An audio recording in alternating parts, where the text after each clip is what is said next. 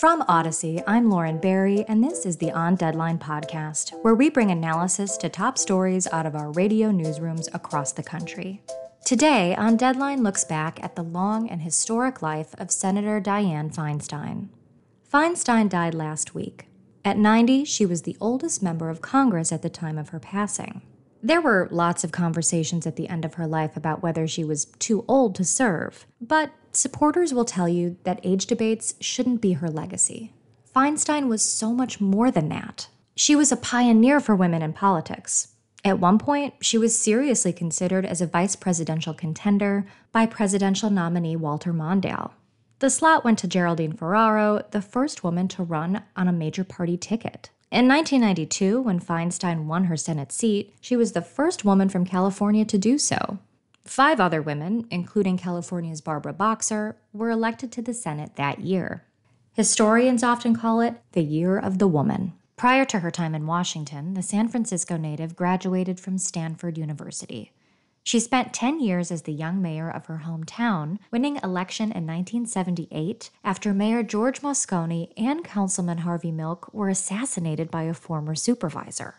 A year later, she won her first full term, becoming the city's first woman to be elected mayor. Feinstein would serve another term and survive a 1983 recall attempt. Afterwards, she had more than 30 years in the Senate, where Feinstein was on numerous committees and served as the chair of several of them at various times. She was the first woman to be the top Democrat on the Senate Judiciary Committee. Feinstein led a bipartisan effort to improve the fuel efficiency of cars, fought for LGBTQ rights, championed for the preservation of California's Mojave Desert, and helped create the nationwide Amber Alert network. And those are just a few of her accomplishments. It's undeniable that she made a lasting impact on American politics. To share more on what she faced as mayor of San Francisco in the 80s, Dr. Mervyn Silverman, the former San Francisco health director and past president of the American Foundation for AIDS Research, joined Odyssey in the senator's hometown. While serving as mayor of San Francisco, Senator Dianne Feinstein steered the city through one of its most challenging chapters, the 1980s AIDS crisis. Throughout her political career, Feinstein stood as one of the nation's early champions for gay rights and anti-discrimination laws. For more, we're joined on the KCBS Ring Central Newsline by Dr. Mervyn Silverman, former San Francisco health director and past president of the American Foundation for AIDS Research. Dr. Silverman, can you take us back to what it was like in San Francisco in the 1980s, what it was like for AIDS victims and for the people of the city? Well, in the initial time of that, right in 1981, we didn't know what was causing AIDS, how it was transmitted, or how to treat it. And San Francisco was realizing whatever this new thing was, we were getting hit pretty hard. And during that time, any request that I made to the Board of Supervisors was approved by them and by Dianne Feinstein every time. So we were funded as fully as we could possibly be at that time. And she was totally supportive, as you said, of gay rights and totally supportive of funding for HIV and AIDS. Now, we know that Governor Ronald Reagan ignored the AIDS crisis for a long period of time. He wouldn't even mention it. But the rest of the nation must have learned something from San Francisco's response to the crisis and how hard San Francisco was hit. Absolutely. In fact, almost every time we took an action, I would get calls from New York, from Boston, from the mayor's offices there, from the health departments there, checking out what we were doing. I mean, truly, we led the nation in those early years, and the support we got from the board and the support we got from the mayor was incredibly important at that time. During Dianne Feinstein, I think it was during her mayoral leadership, she shut down the bathhouses. How important was that? And it was not without controversy. Many in the LGBTQ plus community were not happy.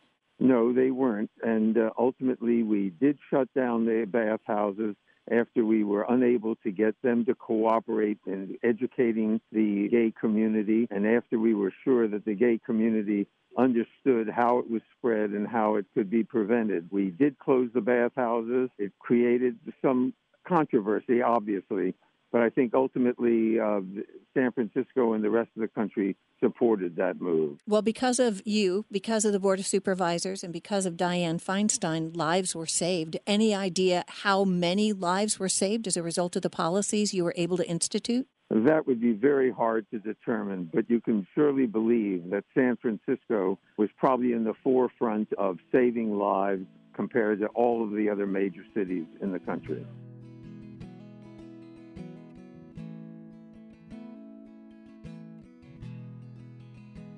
Despite her record-breaking career, Feinstein had critics on both sides of the aisle. She wasn't afraid to take on controversy, including leading a 10-year ban on assault weapons that President Bill Clinton signed into law in 1994. 2 years later, she co-sponsored the law that repealed a ban on same-sex marriage. She also wasn't afraid to cross the aisle. She stirred controversy after the highly partisan hearing on Supreme Court nominee Amy Coney Barrett, an arch-conservative. Feinstein called the session, quote, one of the best sets of hearings that I've ever participated in, and hugged Republican Lindsey Graham and thanked him for leading the hearings. She was such a divisive figure that early in her career she survived an assassination attempt. If this week is the first time you're hearing that, you're not alone. In 1976, Feinstein became the target of the New World Liberation Front, an anti-capitalist terrorist group. Members of the NWLF attempted to assassinate the then member of the San Francisco Board of Supervisors by putting a bomb on the windowsill of her home. However, the bomb failed to explode. Later, the group shot out the windows of her house in another attempt that failed. Decades later, critics called Feinstein out for her decision to stay in office even as she was suffering from health-related issues at the end of her life. Gray Davis, the former governor of California, joined Odyssey in LA to discuss her legacy in light of this criticism. When you heard the news, what were the first thoughts you had? Just sadness. Over the decades, we became very dear friends. She gave me a painting 10 years ago that still hangs in our condominium. She was a force of nature, and I don't think people appreciate how dominant and how effective she was. I'll give you one example. She'd been in the Senate for 2 years, 1994. The Judiciary Committee had all males, 96 men in the Senate, 4 women, and yet she was able to persuade her colleagues to adopt a ban on assault weapons at a 10-year sunset clause. It had never been done before. It worked. There were far fewer mass shootings, far fewer purchases of assault weapons, and no one has been able to reauthorize that since. So to be a freshman senator, male or female, and get a change of this nature is almost unheard of. To be a woman, unthinkable, but she proved all her doubters wrong. Senator Biden said early on, the chair of the committee, if you can get that done, it's a tall order, I will put it in my legislation, and it became part of the legislation. It became law. So if she did nothing else, and she did plenty of other great things, we need to honor and salute her for that. Absolutely. And I think that her legacy remains intact. There was concern, though, there at the end of some health issues she was having, and a few times when she appeared in the Senate to have some difficulty understanding where she was. Do you think that that's going to tarnish her memory at all, or is her stature just so much that of a giant that no one's even going to think about it? I think those comments were made under the pressures of being in the Senate. I think those concerns are just going to fade and evaporate. I mean, give you another example of what she accomplished. So she had a very strong environmental bill protecting the desert, particularly in Southern California. It took years to get that through. It's enforced so people can hike, enjoy it. There's still room for bike riders, so everybody gets what they need. She was very much someone seeking common ground. When I think of Dianne Feinstein, I recall the days when Ronald Reagan was president. He was Jerry Brown's immediate predecessor, so I got to know him during the transition way back in 74 and 75 to Jerry Brown.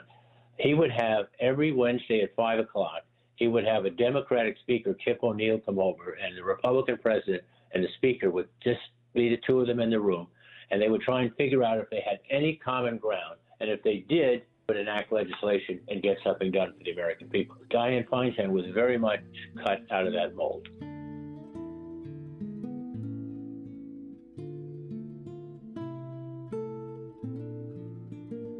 Feinstein was undoubtedly a trailblazer.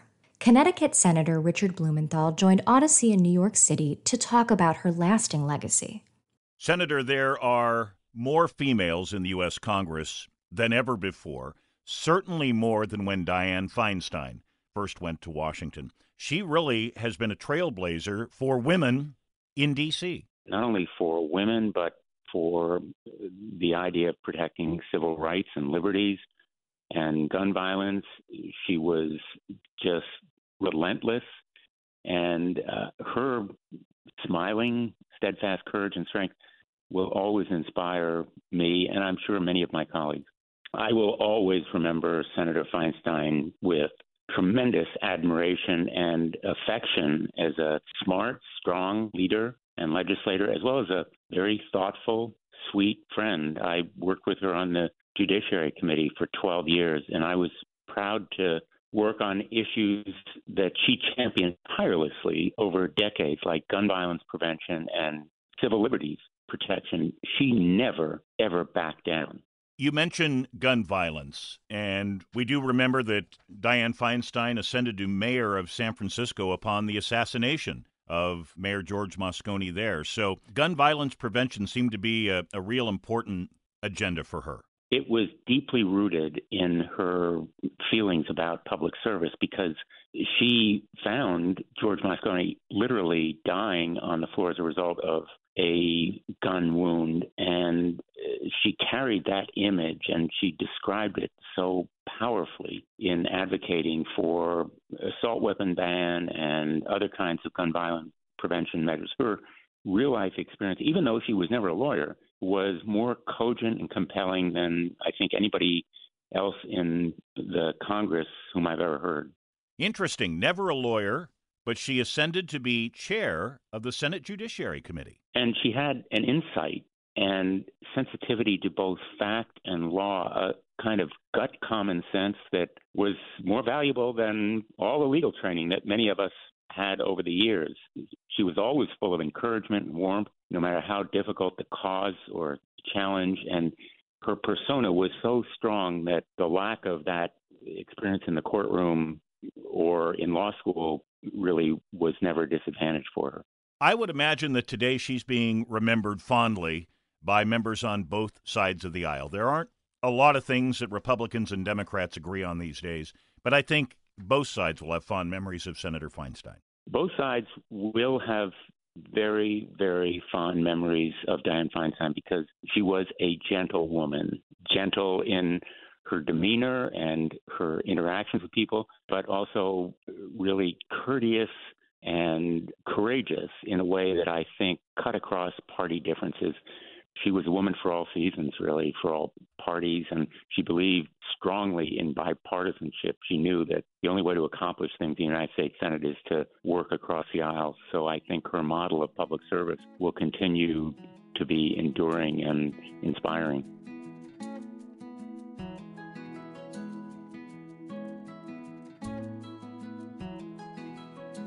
California Governor Gavin Newsom wasted no time in filling Feinstein's position. He appointed Emily's List President LaFonza Butler just 2 days after the senator's passing. Newsom said Butler has spent her entire career fighting for women and girls and has been a fierce advocate of working people. Like her predecessor, Feinstein, Butler will make history. She's the first Black lesbian to openly serve in the U.S. Senate. This show is produced by Joe Hiti, Christy Strawser, Myron Kaplan, and Bill Smee. I'm Lauren Barry, and I want to say thanks for listening to the On Deadline podcast, Odyssey's deeper look at a top news story just for you. Subscribe on the Odyssey app or wherever you find your podcasts to stay informed.